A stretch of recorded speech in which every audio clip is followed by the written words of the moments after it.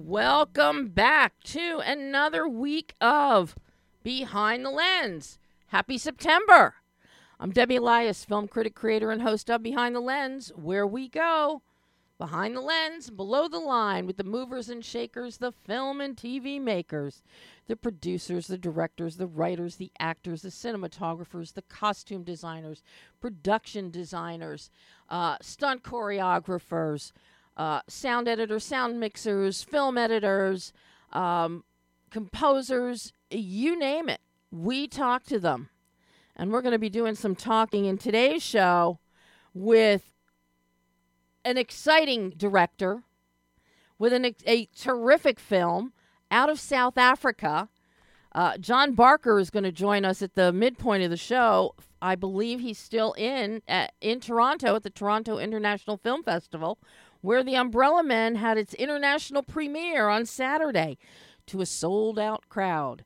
And trust me, once you see this film, you're going to understand why it was a sold-out crowd. And I think there are two more screenings of The Umbrella Men in Toronto. So for anybody listening and any press that are up there, guys, press colleagues of mine, if you because I know you all want the big names, you want the A-listers, but take a look at these little indie gems, and The Umbrella Men is certainly one of them. It is a heist film set in South Africa, embracing the culture, but let me tell you, The Umbrella Men, they give Danny Ocean a run for his money. It's fabulous, so I can't wait to talk more about it shortly.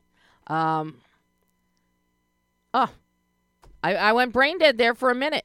I have to give a big shout out to Sean over at Larry Edmunds, the best bookstore in Hollywood, for all of your Hollywood history, biographies, autobiographies, everything cinematic and film. You want to go to Larry Edmunds. Ron Shelton, the wonderful Ron Shelton, writer director of, you know that film, Bull Durham, has written a book called The Church of Baseball. And if you're watching on the Facebook live feed right now, the Adrenaline Radio Facebook live feed, you will see it on my tablescape. Or if you check on social media, I've posted a picture of today's tablescape. Anyway, yes. They were the wonderful people at Larry Edmunds got me a signed copy of The Church of Baseball, and I started reading it, and it is fabulous. And yes, for my attorney and former minor league umpire, Brandon, yes, your copy is at home. This is my copy I'm displaying. Yours is pristine. So thank you guys over at Larry Edmunds. And hopefully in the coming weeks, we're going to have a TCM fellow fan, Laura Gabriel. I'm trying to see if I can get Laura to call in about her new book. I remember when she first was researching the book, and we were sitting in Kate Manalini's in Beverly Hills talking about it. It is all about Marion Davies, and that is just now released. So I'll stay tuned for that. I'm trying to get Laura on the show live sometime next month in October. And that's another great book, which, of course, you can get at Larry Edmunds. So anybody pay attention to Disney this weekend? D23 Expo. Wow. Number one, I think everybody around the world has now seen the reunion of Indiana Jones and Short Round for the first time in 38 years. I think that one picture is the picture to come out of D23 Expo. It's fabulous. with our beloved Indy and Short Round, now all grown up. And he's going to be joining the Marvel Universe. But some of the great news to come out of D23, Kevin Feige, of course, setting the stage for Phase 5 of the MCU. And look forward to Ironheart, which is executive produced by Ryan Coogler. Of course, Black Panther Wakanda Forever is coming out later this year. There is now a special presentation of Werewolf by Night. A fun, scary film is described by Mr. Feige. There's a new series called Secret Invasion, which will star Don Cheadle, who reprises his role of Rhodey, Colonel James Rhodes. Kobe Smulders will be there. Samuel L. Jackson. If you got Nick Fury, you don't need anybody else. Ben Mendelsohn, who is returning as his character of Skrull Talos. Olivia Colman, Emilia Clarke, Kingsley Ben-Adir are also on board for that one. It looks really good. The trailer is out there. All the trailers are out there for the ones that have trailers. Armor Wars is another project that Don Cheadle is in as Rhodey. Nothing on that yet in terms of images, or it's too early for that. Season 2 of Loki is coming back. They're filming right now. Can't wait for that. And of course, Ke-Huy Quan, Short Round, is now joining the MCU in Loki Season 2. And then there's Echo, is a new project coming along. And I'm thrilled. Graham Greene, I will watch Graham Greene in anything. He is a true legend in the industry. There's also next year production will start on Daredevil Born Again. We've got the new Ant-Man movie is coming up February 17th of 2023. Fantastic Four opens November 8th of 2024. Let's see. Captain America, New World Order will hit theaters in 2024. And yes, Anthony Mackie is Captain America. Thunderbolts, the Thunderbolts, will be with us opening July 26th of 2024. And it will star Julia Louis-Dreyfus, David Harbour, Florence Pugh, Sebastian Stan, Wyatt Russell. So that's going to be fun. And then, of course, the Marvels. And that will open next year, July 28th next year. And that will star Brie Larson returns as Carol Danvers, Captain Marvel. Just amazing, amazing stuff to come. And anybody that was down there, I haven't seen anything from anybody that didn't have a blast. And I know George Pinocchio of ABC7. George had a lot of fun and actually got to hook up again with the woman who was the model for Tinkerbell animation for Peter Pan. And she now has a book out. And sadly, her name escapes me. I didn't write it down. But if you just Google Tinkerbell model or Google George, and he's got posts on all his social media platforms, on Insta, on Facebook, with pictures and all those details about that. But a lot coming from Disney. It's going to be interesting, though, to see what happens with Phase 5 of the MCU. And, of course, there's more Star Wars stuff coming. 20th Century 20th Century Studios has more films coming. See How They Run is one of them that's upcoming, releasing shortly, as a matter of fact. And, of course, we've got Avatar to look forward to later this year. Some big, big stuff that hopefully throughout the rest of 2022 and through 2023 will keep building on the box office that moviegoers around the world really embraced and boosted this summer. So let's keep it going, because cinemas are not dead. They are very much alive and very, very necessary. So there is my soapbox about movie theaters and the joys of D23. Now, jumping in today's show, new movie is out, Wire Room. Wire Room, it's one of Bruce Willis's final films in the lot that he has been shooting over the past couple of years before he announced his retirement. This is his third film with director Matt Eskandari. The prior films that Bruce did with Matt, Hard Kill, Survive the Night, Trauma Center, and as you're going to hear me talk about with Matt, I really love Trauma Center. Really love Trauma Center, and I really love Wire Room. Wire Room, written by Brandon Steifer, and it is the story of, Homeland Security agents, played by Willis and Dillon, Kevin Dillon, and there's another agent named Shelby Cobb, who plays Noor, and she's the tech genius. Everybody's got to have the tech genius.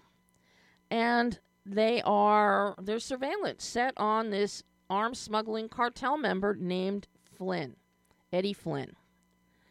And their mission is they have to keep him alive, no matter what. They need information. They need to be led to the mastermind of this whole cartel, and they've got him under surveillance, and it's extreme surveillance. Cameras hidden all over his property, and he himself knows people are after him, so he stays locked in his house, in his compound. And suddenly, a SWAT team descends on Flynn's house, and needless to say, madness and mayhem ensue. But what we see unfold is this incredible dynamic between Kevin Dillon's character of Justin, who is sitting in the wire room, and Eddie Flynn. They're communicating only via their surveillance equipment. Eddie Flynn is played by Oliver Trevena, who's wonderful, wonderful. And to watch the chemistry develop between two people that are never in the same room together is outstanding. And it's a testament to Matt as a director and to his editor, Chris Patterson, who you may know best for some of his work on Zombieland, Double Tap. Bruce Willis as the senior agent, the senior CIA agent. He leaves Dillon's character, Justin, in charge. But then he gets called back and has to come back because of the madness and mayhem and the what the heck is going on scenario that's unfolding. It is action-packed. It is also a great thriller. But what I really appreciate, and what you'll hear Matt jump on in this conversation, is how well he showcases Willis in this film. Having directed him for 3 films now, out of this last batch over the past couple years, unlike some directors who I think did not show justice to Bruce and his legacy in some of their camera angles, and you could see earwigs and things along this line, Matt showcases him in the best possible light and really lets us see, more than a few shades of the beloved action hero Bruce Willis with snark of John McClane. It's a great film. I would love to see a sequel done. and pairing up Kevin Dillon's character and Oliver Trevina's character. And I also have to say, a standout, almost comic performance from Cameron Douglas as a security guard in the building where the wire room is. He is hilarious.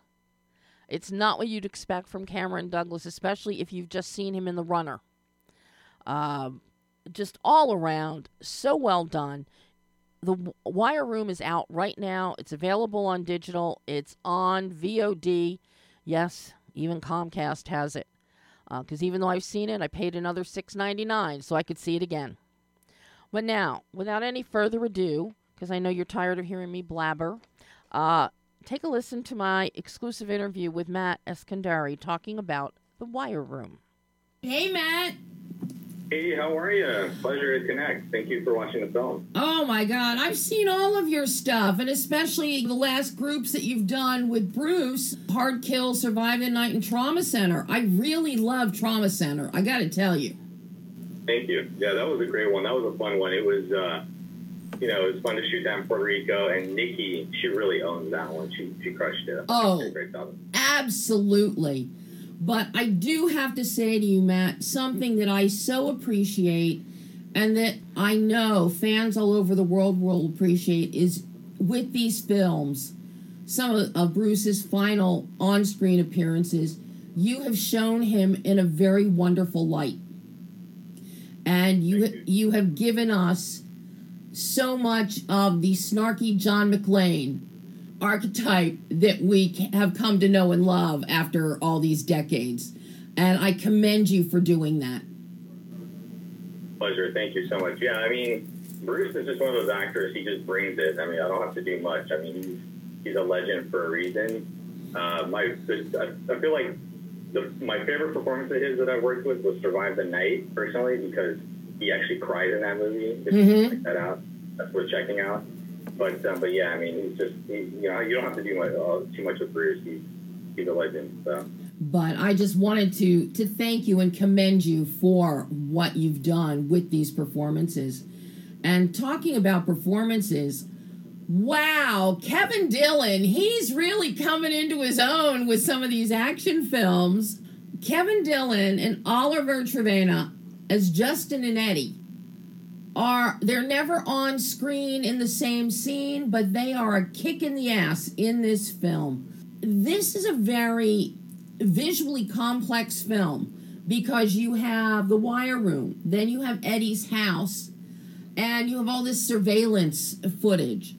So to develop a dynamic, a chemistry that strong and entertaining as you did with those two characters could not have been easy. So I'm curious how you worked with your DP, Will Barrett, and logistically with shooting, with blocking this out, designing your visual tonal bandwidth to allow you to establish this great chemistry that fuels the story. Yeah, no, thank you for noticing that. I felt like that was definitely one of the biggest challenges in the film was, you have these two actors who share 70 pages, but they never actually share a scene together, together on screen together.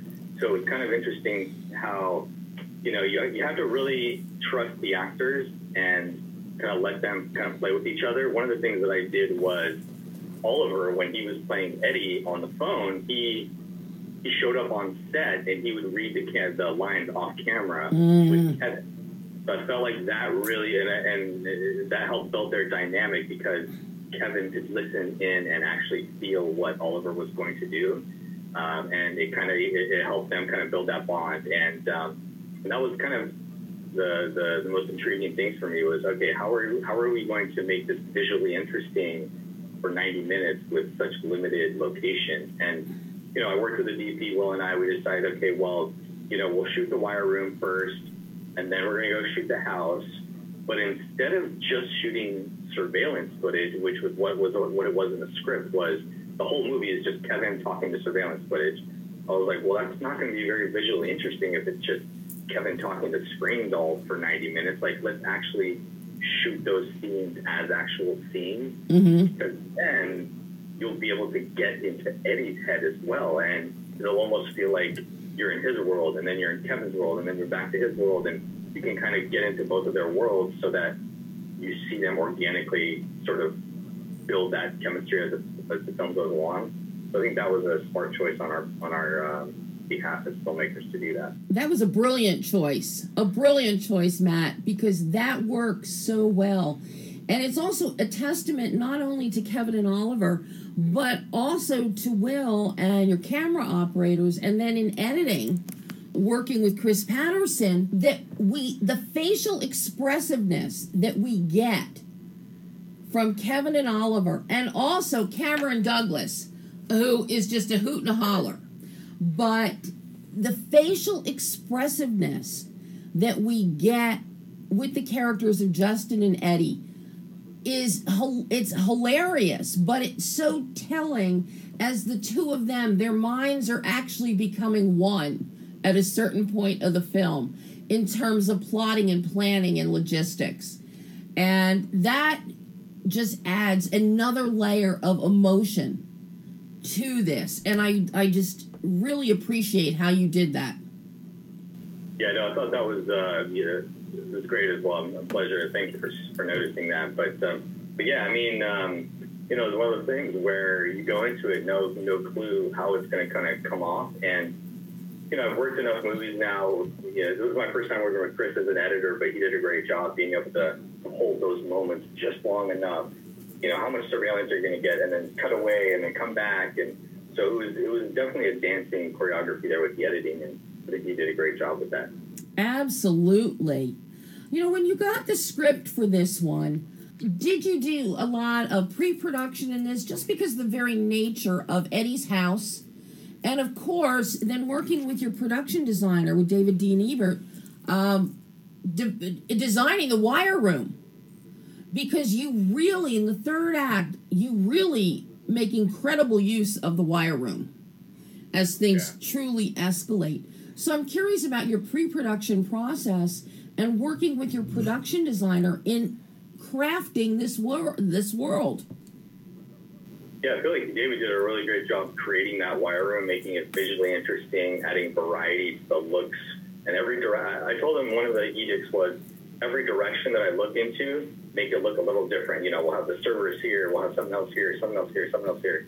So yeah, I wish there was more pre-production than we got, but it was a decent chunk where, we got to really kind of find the right location and then build our ideal wire room within that location. So I thought that's what really paid off in the end on screen. Now, I didn't count, but how many monitors did you have set up in the wire room? A lot. It was annoying because we had to, in post, replace all those monitors with footage, so that was a nightmare for VFX, but I think it was necessary to be able to make it feel real.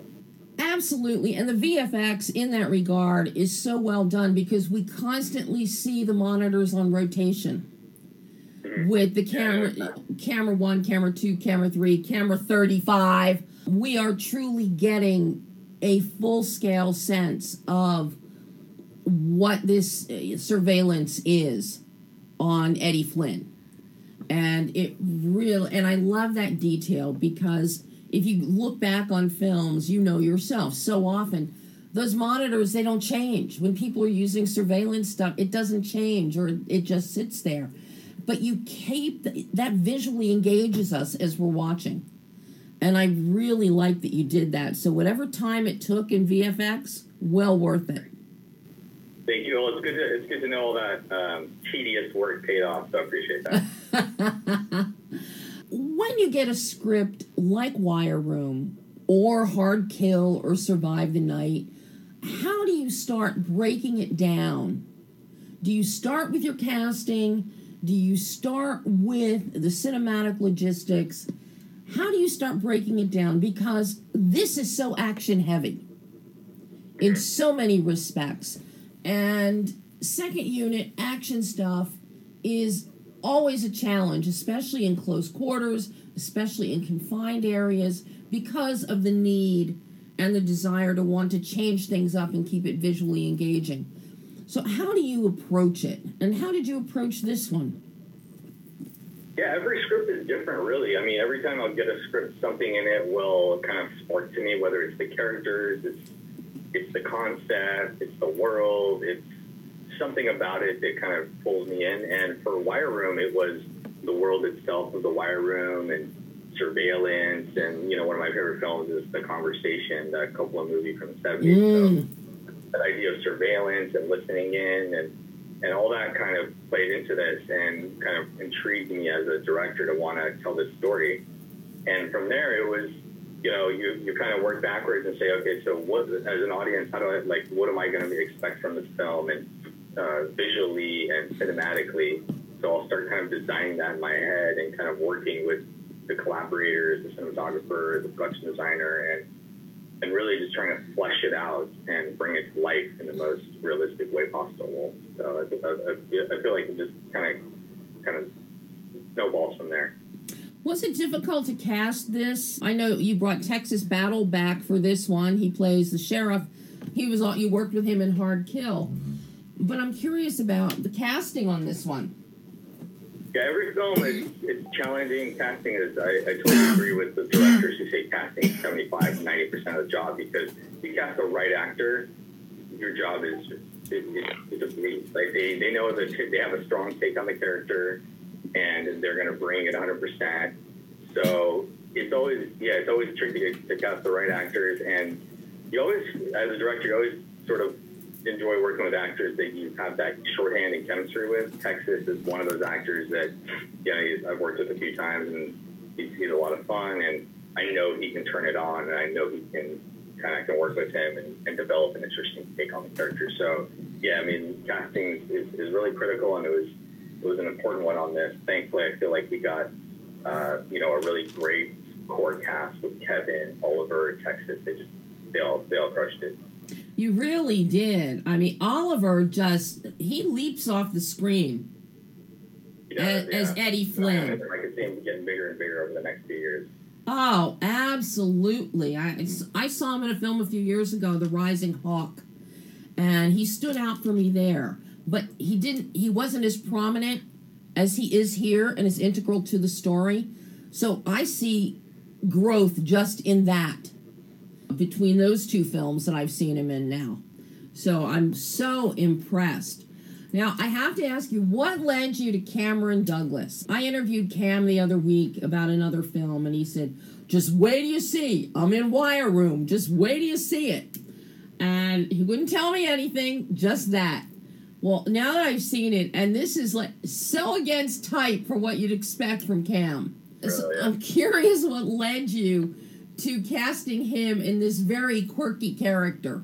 Yeah, he plays a kind of funny, quirky character in this. I thought it was different. Originally, actually, I don't know, I was considering cast him as Eddie, actually. So there's a back and forth, and then I ended up going with Oliver, obviously. And I still really enjoyed meeting with Cameron, so I was like, oh man, let's find a role for Cameron on this. And then so I was like, well, what about the Officer Mike? And actually, once I cast him, I expanded that role a bit, because I felt like he's such a unique actor, an interesting actor. So I was like, oh, I can kind of make this role feel more different and unique. So yeah, he was a cool guy, a lot of fun to work with. I think he's one of those actors that he knows how to turn it on and bring something fun to the role. So it was a pleasure. I'm glad you expanded the character, because that built so much tension for me, as every time, you've got Justin sitting there at the monitors and suddenly something is behind him. Or anytime you've got that over-the-shoulder shot of Justin staring at the monitors, you don't know what's lurking, because of the fact that Cam's character has shown up already and scared the bejeebus out of him. So it really helped with a lot of your editing choices for your camera angles in building tension. You didn't know when, what was coming out of the woodwork. And I really love that. I appreciate that, yeah. I didn't, now that you point that out, I could totally see how that would build even more tension, because you're not sure, is this guy, what is this guy's motives? I mean, is he a good guy, a bad guy, what's going on? Is he going to pop in again on him? So that's great that you noticed that. Yeah, I mean, and very chatty for a guard. Very chatty for a guard. I've got one last question for you, Matt. You've really ensconced yourself now in this action genre. And every time, I know in each one, things get divvied up with the style of shooting, with the kind of action that gets employed, with the story itself in terms of the gravitas or the tension.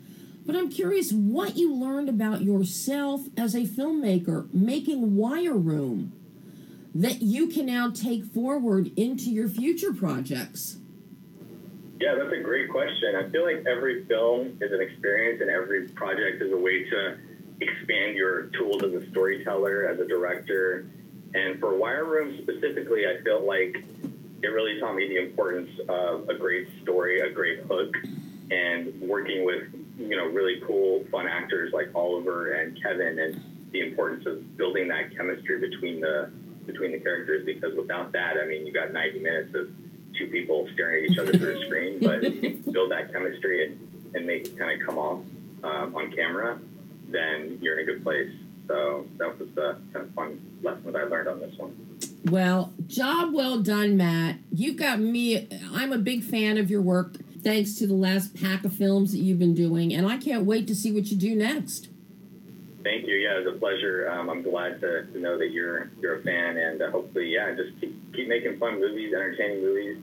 My thing is I just love entertaining audiences, so I'm just gonna... Well, you definitely have entertained me with all of these films. So I want more.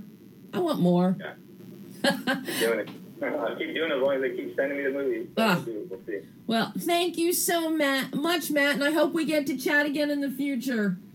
I hope so, too. It was a pleasure. Thank you so much. Have a great rest of your week. Bye-bye. Bye. And that was Matt Eskandari talking about The Wire Room. It really is. It gets to the point of being a nail-biter, but it's always fun. But there's a lot of technical acumen in this one, and I really appreciate that. And I think it's one of Matt's best works, in all honesty. So, see it. As I said, it's available digital, VOD. Right now, I've got texts and emails out to our publicist trying to find out where John Barker is. He's probably wandering around somewhere in Toronto right now. Pam, can you pop in a PSA for a minute here? Can you do that?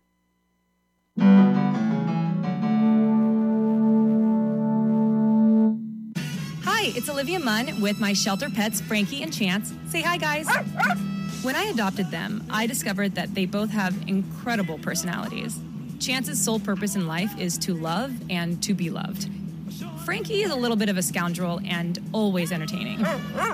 They're a little bit of a lot of things, but they're all pure love. Adopt pure love at theshelterpetproject.org. Brought to you by the Ad Council, the Humane Society of the United States, and Maddie's Fund.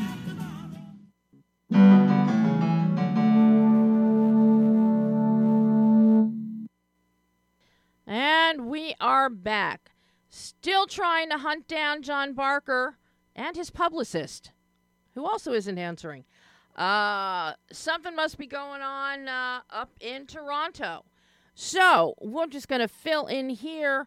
I had the chance a couple weeks ago to see the first 30 minutes of Netflix's new Wendell and Wild stop motion animation. It is written and directed by Henry Selick. You know Henry best for Coraline, that was done about a decade ago for Laika. And Henry hasn't been around much, but he's back with a vengeance here with Wendell and Wild. It is an animated tale about scheming demon brothers, Wendell and Wild. Keegan-Michael Key voices Wendell, and Jordan Peele himself voices Wild. And I have to say, Jordan Peele is a co-writer on this, along with Henry. Who would have thought Jordan Peele stop-motion animation?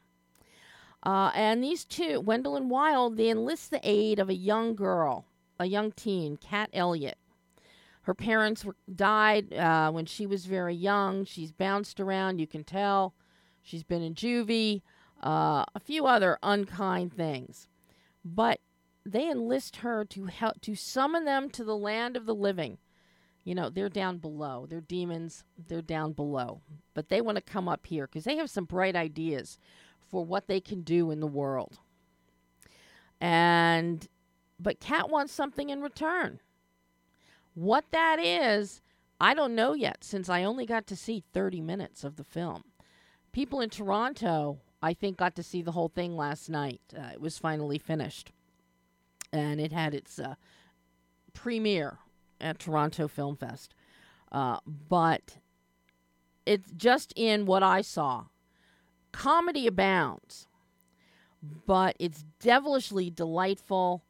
It is the color, the cinematography, the design, the story, everything is just absolutely wonderful, just in what I've seen. I mean, I can't wait to see the entire film, which I hope will be much sooner rather than later.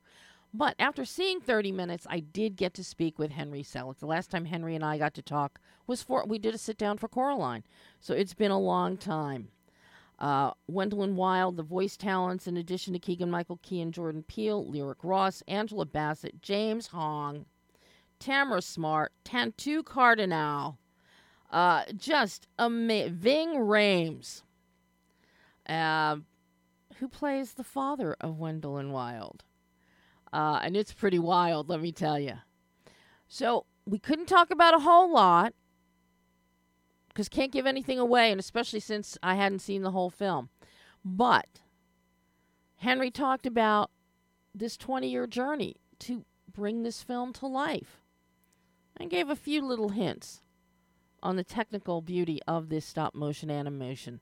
So take a listen to my interview with writer-director Henry Selick talking Gwendolyn Wild. Hi, Debbie. This is Henry Selick. Hello, Henry. I am so happy to get to speak with you again. It's been way too long since Coraline.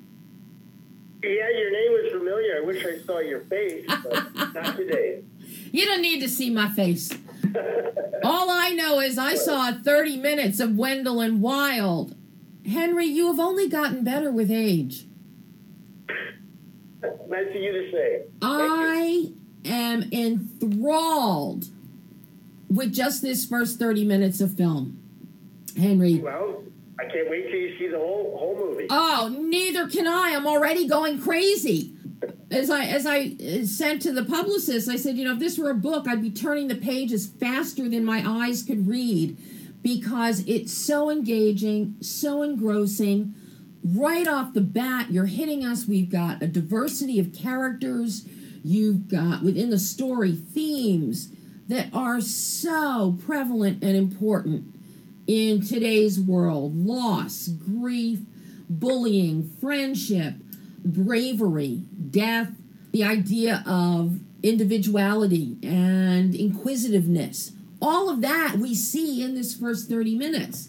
And you give us Gabby the goat. Come on, Henry. Yeah. Everyone loves Gabby. I'm telling you, I want merchandising. I want Gabby merchandising. Telling you right now. Yeah, I hope they do something. I don't know if Netflix has figured out that aspect of things, but they certainly should. They darn well should. This is just, I love the darkness that we're seeing initially. And that's what I loved about Coraline as well, was the darkness. But then there's always light that emerges. And I see that here again, not just in the story. I'm hoping for lightness at the end. If I don't get it, I'll still be very happy. You get some. It's going to be a little more nuanced than the regular animation lightness. But I love what you do in keeping with this darkness and this mystery and the underworld and Gwendolyn Wild, who are they're two wild and crazy guys. I gotta say it. The colors that you use in bringing these worlds to life, the purples, the greens. I love how you chose skirt fabric, uniform fabric for the kids of red and blue, because red and blue when you mix them on the color wheel, make purple. And we see a lot of purples, and then the darker greens, the grays, just on every level, Henry. The intricacy and that beauty of the stop motion characters and the world and all the little details. You've blown my mind. Where did you start with this? How did you start with this? Well, it's a long process. You know, you saw the presentation earlier today. I did not, because I'm not near a computer to zoom in. So. Oh, okay. All right. Well, then it actually has the longest gestation period of anything I've worked on, because it actually began the idea 20 years ago when my kids, my grown sons, were little, when they were like 2 and 8. I did a little sketch of them as demon brothers, because they could be demonic at times and play it up.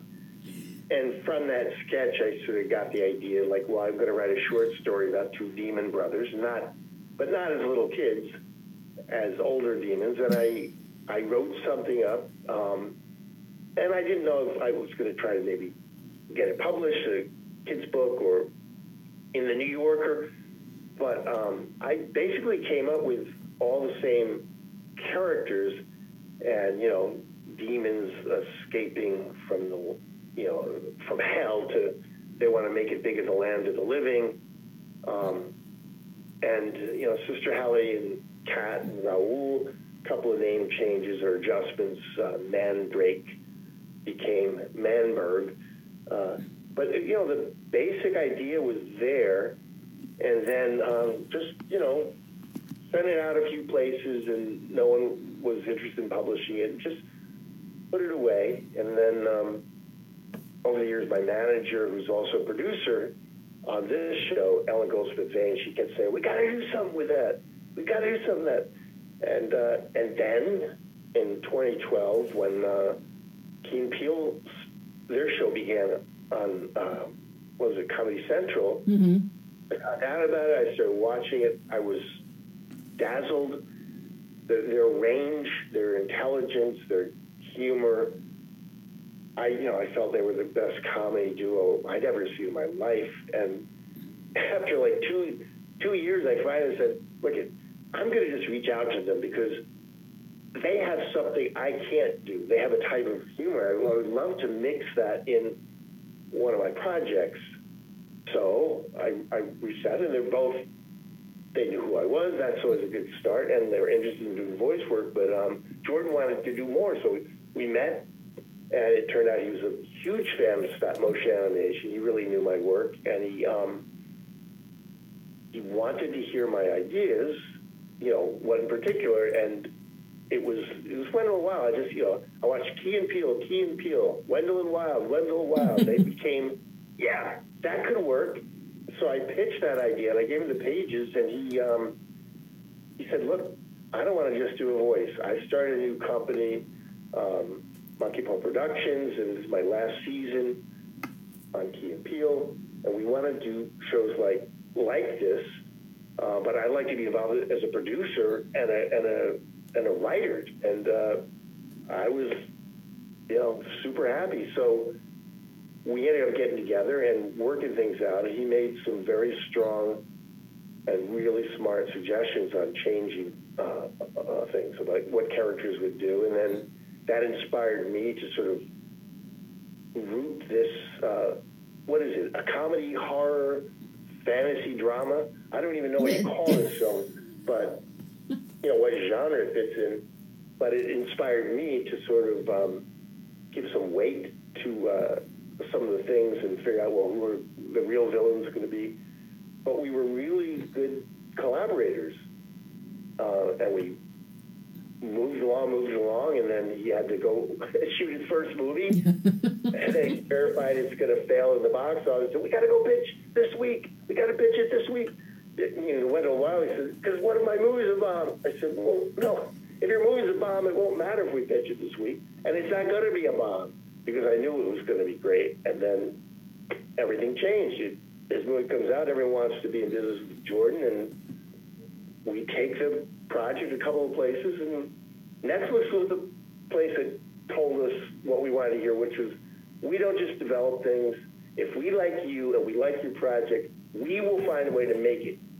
So consider our saying yes up front a green light. It may take a few years, and so that's who we went with. And Wow. from there, it just sort of kept evolving, and hiring artists and finding a look and building a team. Got to ask you about working with Peter Song, bringing him in as your DP here. He did such great work with the camera lighting on Coraline, so I'm not surprised you brought him back. But I'm curious how the two of you worked to develop the visual tonal bandwidth that envelops and blankets this stop-motion world. Peter Sorg is a genius in his way, and he also brings joy. He brings, we basically came up with sort of like, okay, here's some stills from some movies we think are appropriate for this story, and we developed this common language of what we felt was the right look for each time. And at a certain point, you just give someone like that their freedom, because you kind of work it out beforehand, and then it's off the races. But I love Peter Sorg. He did so much and brought so much to Wendell Wild.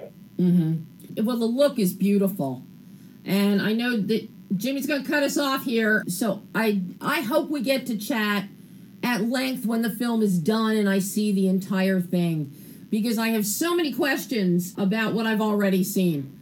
But Well, I better hear from you. Otherwise, I'll think you didn't like the movie. Henry, I already love this movie, and I am positive I'm going to love it even more when it's done. Come on, you hired Tantu Cardinal to do voicing. Come on. Yeah. That made me happy. Yeah, that was fun. All of your voicing, lyric is masterful. She really makes Cat pop. Yeah, she's like the treasure of finding voice, of casting someone who could carry probably the most difficult part. Yeah, so I look forward to the full film. I can't wait, and we will definitely, if I have to hunt you down, I will do it, and we will talk again about Wendell and Wild. All right, I look forward to it, Debbie. Oh, Henry, thank you. Okay, then. Take care. But you too. Bye-bye. And that was Henry Selick talking about Wendell and Wild. And hey, if you go to BehindTheLensOnline.net, the interview is there. It is in a video package with new images that were just released last week, along with the trailer for Wendell and Wild. So check it out. And yes, hopefully Henry and I will hunt him down if I have to once I see the film, to talk to him about the entire film. Speaking about hunting down, we've got the publicist for The Umbrella Men trying to hunt down John Barker in Toronto. So far, it has proved unsuccessful. So, with that in mind, she's actually physically, I was just on the phone with her, walking from location to location. And we have a phone ringing. Oh, let's see who it is. Pam's answered it. We're on tenterhooks here. Okay, we're waiting. We're waiting. She's nodding her head. I'm giving you a phone play-by-play, people. It's pretty funny.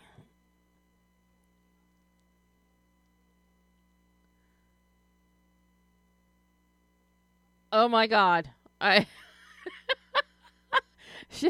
Okay, it's somebody? It's somebody. Is it Annie or John? Okay, well, we'll find out. Hello? Hello, how are you? Is this John Barker? Unfortunately, it's not. I wish I was. But I'm his producer, Dan Javits. Oh, hello, Dan. Well, you are a surprise since John appears to be missing in action here. But I don't think I can be John, but I can be his next best. Well, I must congratulate you on The Umbrella Men. This Thank you so much. is so much fun. I just love this film. Thank you. This really does. It's, you're giving Danny Ocean a run for his money with this one. So that's music to our ears. It Music to our ears. truly is absolutely fantastic. You've got great visual tone. It's light, it's bright. But what I love is that we're introduced to the culture, the South African culture, with the whole idea of the carnival, the umbrella men, the maulers. And what I love is I'm from Philadelphia, and our oldest tradition, the oldest folk parade in the United States, is the Mummers Parade. And it has roots. The mummery has roots going back to South Africa and then down into Louisiana for this this New Year's celebration. So for me to watch the Umbrella Men and to see them carrying little umbrellas and things, because that's all historic. Yeah, well, you know that a lot of the music originated from the American Navy ships that used to call in at Cape Town, and they would bring their marching bands. And the music in the even in the late 20th century, early 20th century, turn of the century, that's music got infused into the minstrel culture. And even the blackface was part of the parade until about the 60s and the 70s, and they did away with the blackface. Yeah, the Mummer Parade in Philadelphia, same thing. The blackface was a big part of that. But what John has put together here visually is just gorgeous. We really get a sense of community and the town and the history, but we get a lot of fun, and we get to meet all these different characters. And this is one of the great things, and a testament to you as a producer, Dan, is that you didn't short shrift any of the characters. Even though they might, we know who they are. With the casting is so perfect, but we know who these characters are and where they fit into this small community. And, that the casting is so key here. And these are all actors that the American audience, the Western audience, isn't going to really know. But boy, oh boy, you knocked it out of the park. Jacques Da Silva, jeez, that guy. I know. He's the latest screen heartthrob. I don't think there's a woman who left, especially the woman, who left the cinema who wasn't like feeling feelings. Things like that. He's got all the goods as a leading man. Standout for me. All the qualities of a leading man. Exactly. He's got the looks. He's suave. He's playful. He can be serious. He's the real deal. But I gotta say, that's so inspiring to hear that. June Van Merch. I just fell in love with her as Auntie Val. Oh my God. She is hysterical. She's got a dry wit. She walks into one room and it's like, Auntie V, you're smoking? And she goes, it's a joint. And, and explaining, it's like, you need help. I'll get my girls. Girls? What girls?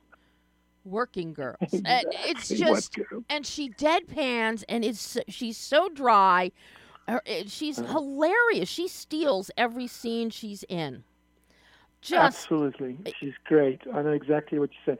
When we got her, we were so happy because she's a bit of an institution, a legend in South Africa. She's done theater, she's done movies, and she's just spot on. She's just right on the mark. She is fabulous. And then you bring in Daniel Barnett as Mr. L. Fontaine, the bank president, and Wasn't he brilliant? He's so funny. He's sleazy fun is how I described it. He's sleazy fun. And Really fun. and then you surround them. Bronte Snell stands out as Mila. Keenan Addison as Morty. He's another one. He's Keenan. got great comedic timing. Yeah, I know. He's a brilliant actor. Keenan is a brilliant actor. He did another film for us called Atlantis, which is set in a small town north of Cape Town, where he plays a gangster's ineffectual son who can't really get past his father. And yeah, he was a completely different character, but he still does comedy, and he was in serious drama as a gangster. So yeah, Keenan is a delight. Well, and you've got this great cast. They really inhabit the characters. They make this so resonant, so palpable. You believe every minute. But then this great script that's written by John and Philip Roberts, they bring in the cultural history, the whole idea of apartheid diamonds. But you kick off the film to something everybody can relate to. Family showing up for a funeral and how family does not get along even at a funeral. Exactly. Everybody around the world can relate to that. So right away, you capture everybody with that. And as the story unfolds, what I love is you knocked it out of the park with your editor, with Saki Berg as your editor. You like the editing, yeah. I love the editing. The pacing is so well done, and that's so key in a heist film like this. Because you want the tension of the heist, but you also want the fun and the frivolity of the tone, the foibles. Keep the tone light. The foibles that are happening. It's like, we drilled. Oh no, we're supposed to be over there, not here. We drilled in the wrong spot. It's just a comedy of errors. But you've got to time that comedy right, and Saki's editing really embraces that. But what it also does is, thanks to the great scoring, the musical score, the jazz. That's a character in the film. Oh. That is a character. That in the film, jazz element, that right there makes you think heist, criminals, Al Capone. And the way Saki edits, there is a fluidity and a lyricism to the edit of the story that corresponds to the musicality of the film. And it comes across so beautifully. For you as the producer, how challenging was it with juggling all these all these balls in the air that you have to worry about as a producer? To be honest, when we were happy with the script and John decided, when we went into the shoot, my partners and I, the producer, there were three of us, actually five of us in total, including John. But when we started it, the whole atmosphere on the set and the whole joy that people had to finally be making this film. It took John 15 years to get this film to us. Wow. And we finally financed it for him. I mean, with him, but basically we found most of the money. But he laughs. He always tells the story. It took me 15 years to write it and get it to Dan and Joel and to Pisa, and then they made it in 3 months. So it was obviously meant to happen with us. And John is such an accomplished professional. He's made a lot of films, and he delivered a film to the highest level that we could ever have hoped for. And we did a lot of work on the script as producers with him. Not an enormous amount, but we kind of tailored it and polished it and tweaked it here and there. And then we just gave it and said, off you go. And then when we're watching the rushes, we all said, Jesus, we got gold here. This is gold. This is beautiful. This is funny. The acting is in sync. It's completely in sync with the script. The characters are coming out so large and lifelike. And it was a pleasure. The whole process was a complete pleasure. There was nothing really that, often you have a film and you say, but then, we hit this wall and then we had this problem and one of the actors didn't show up or whatever it is. But not at all. Nothing in the least but to cause any distress. And when we finally got to the edit suite, we decided we were going to put some big numbers in there. We've got some fairly well-known reggae. We've got some that song Heaven. You know, I don't know if you remember the scene, the Heaven scene. Yes, Heaven, I do. Yep. Must be in Missing heaven. an Angel. That song, yeah, an angel, exactly. That song, we decided to use it. It came at a price, but it was a good choice. And then the score written by Carl Shepard, who's a very, very talented jazz composer and pianist. He was the one who hit the ball out the park in terms of music. He just delivered such a wonderful, compliment to the action. And at first, I was worried that the jazz would be a little bit too sophisticated and intellectual, but he brought it to a level where it was actually part of the action, and you don't feel it disconnect at all. I love the score so much, Dan. I would love to see a soundtrack for this film. The music. No, we're going to bring one out. We're going to bring one out, definitely. Wonderful. You know, what was it about this script when you first read it? What leapt out at you? What said, Dan, get us money, make this film? The combination of everything you said at the beginning of this interview was what attracted all of us to the story. It was such a great melding and weaving of things that are entertaining at the same time illuminating as far as Cape Town and the culture, a minority culture that lives under the mountain there, underneath the mountain, that has such a liveliness and rich history that needed their story had to be told, although it's told through a great, drama and a plot. But that it's one of the first films, I think it's probably the first film that is set there and is told about those people and is part of their culture, because District 6, the whole history that's told in the film. They were most of those people were displaced out of Cape Town to these windy sand dunes far out of town, but these people managed to come back and stay in the Bo-Kaap. Some of them didn't get moved all the way out. They managed to retain a foothold there just under the mountain, and that became an area called the Bo-Kaap.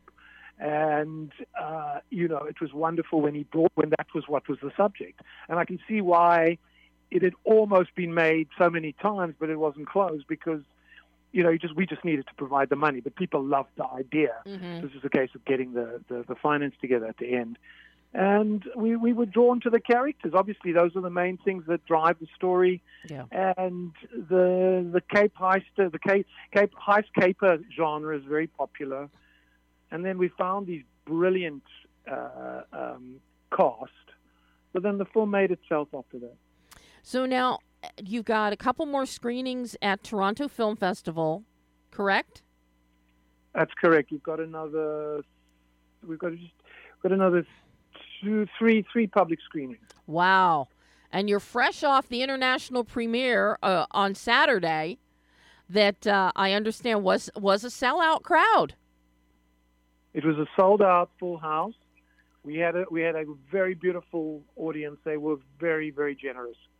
And we walked the streets of Toronto with umbrellas, the entire cast and crew, not the entire, but we came through the streets to the cinema together. And people just loved it. Afterwards, they stayed. They wouldn't leave the cinema. The Q&A went extremely well. And then we're showing it again on Wednesday at 9:30, same venue. And then we're showing it one more time on the 16th of September, also in the morning, a public screening. So, yeah. Oh, anybody that is in Toronto, if you have tickets, for press that haven't seen it, this movie is the indie gem. This is one of my indie gems of the year. I can tell you that much, Dan. Debbie, that is so wonderful to hear that, honestly. On every level. So wonderful. On every level. Now, any distribution bites yet? Yeah, we've got some distribution. You're talking about sales and stuff? Yes. Well, we had our first industry screening this morning at 12:30, and there was a very good turnout of distributors and buyers. from some of the biggest studios. I won't mention any names, but we had a very good turnout, and we've already got interest from Japan, Korea. North America, I think we'll probably close, I hope, before we leave here. Oh, my So, goodness. yeah, there's good uptake. Now, what are the plans after Toronto? Will there be more festivals, even if you close any distribution deals? Well, we've got a film festival coming up in London called Film Africa, but it's not announced, so you can't announce that. Sorry. Actually, that's embargoed. Sorry, my publicist just made a very rude face at me. But okay, we're thinking of going to that one, and we're looking at possibly, hopefully, we'll make it into either Rotterdam or Berlin. We'll see what happens. That's coming up now. Well, all I know is everybody should see The Umbrella Men. I would love to see this actually hit screens and be, considered for Oscar for an international submission. From your lips to God's ears, that's all I can say. And that's how much I love this film. Dan, I can't thank you enough for jumping on here in a pinch. Since John is off out and about somewhere, probably traipsing. Gallivanting. I at least hope I hope he has his umbrella to promote the film while he's gallivanting. He always carries an umbrella now wherever he goes. It's his calling card. Oh, Dan, this has been so lovely getting to speak with you. I want to see more films that you're producing. Well, we're going to do The Umbrella Men 2 we're shooting it in December. Oh. We actually will be shooting during the Minstrel Parade on the 2nd of January. How wonderful. So that's actually going to be part of the film, the actual parade this year. And we're going to bring back some of the well-loved characters, and they're going to be doing it all over again. But this time it's a whole nother story set in prison and a prison break, and it's going to be very exciting to see the second one. So we hope to bring it back to Toronto next year. Does that mean the general is going to pop up again since we're going to be in prison? Maybe the general's a major figure now. Oh, the general becomes a major figure. Okay, in that's right. All right. And I hope Auntie V is back. Who? ETV. Auntie Valerie needs to be back. Oh, Auntie Val's absolutely. No, she leads the posse when they come and rescue these guys out of the prison. She's one of the main jailbreakers. Oh my God! Oh, now I'm excited for The Umbrella Men too. Now I'm excited for that already. Oh my God! That's great. That's exactly what's coming soon. So Dan, I can't wait. I cannot wait. We will have to chat again about The Umbrella Men 2 as you get deep into production. Wow. Yeah. Oh. And that's the next time. I promise it'll be John himself. I won't be the stand-in. I think you're a lovely stand-in. Oh, thank you. Thank you. And plus you're the man with the money. You're the man with the checkbook. Right, so that always that's trumps everybody else. So exactly. Oh, seriously. Seriously. Seriously, Dan. I do hope I get to speak with you again. This has been an absolute delight. And that's so pleasant. Same for me. And absolute delight. I'm so glad you love our film so much. I do. It was a work of labor of love. It was a labor of love. I will go on the record right now and say it. I love The Umbrella Men more than I like George Clooney's Ocean's 11. Oh, wow. That's quite a quote. Okay, that I'm going to put on the poster now. I do. I love The Umbrella Men more than George Clooney's Ocean 11. Yes. Oh, Debbie, that is amazing. That's amazing. Great stuff. Well, Great Dan, stuff, you go have a wonderful rest of your day in Toronto, and hopefully you'll have more sellout screenings this week. I hope so too, yeah. Oh, Dan, a pleasure. Thank you so much. Thank you very, very much. I really appreciate your time and energy. Oh, thank you. Bye-bye. Okay. Bye-bye now. Bye. Ciao. And a last-minute stand-in. The producer, the man with the money for The Umbrella Men. I like talking to the people who have the checkbook in their hand. That's always very helpful. Well, hopefully, maybe next week, I'll have to talk to the publicist, I'll talk to Annie and see if we can work something out. Maybe get John to call in next week to talk about the directorial aspects of and this 15-year journey. Henry Selick took him 20 years to get Wendell and Wild made. John is taking him 15 years to get The Umbrella Men made. So I want to hear about his journey and the logistics of making The Umbrella Men. So fingers crossed that we can make it happen next week. So that is all the time we have today. Of course, we ran over. People, you know we run over. Every week we run over because I don't want to cut any of our talent off. I want them to be able to really talk about their films and so that you can hear. I don't want to edit things. I want everybody to hear, the unvarnished fun. So, until next week, I'm Debbie Elias. This is Behind the Lens.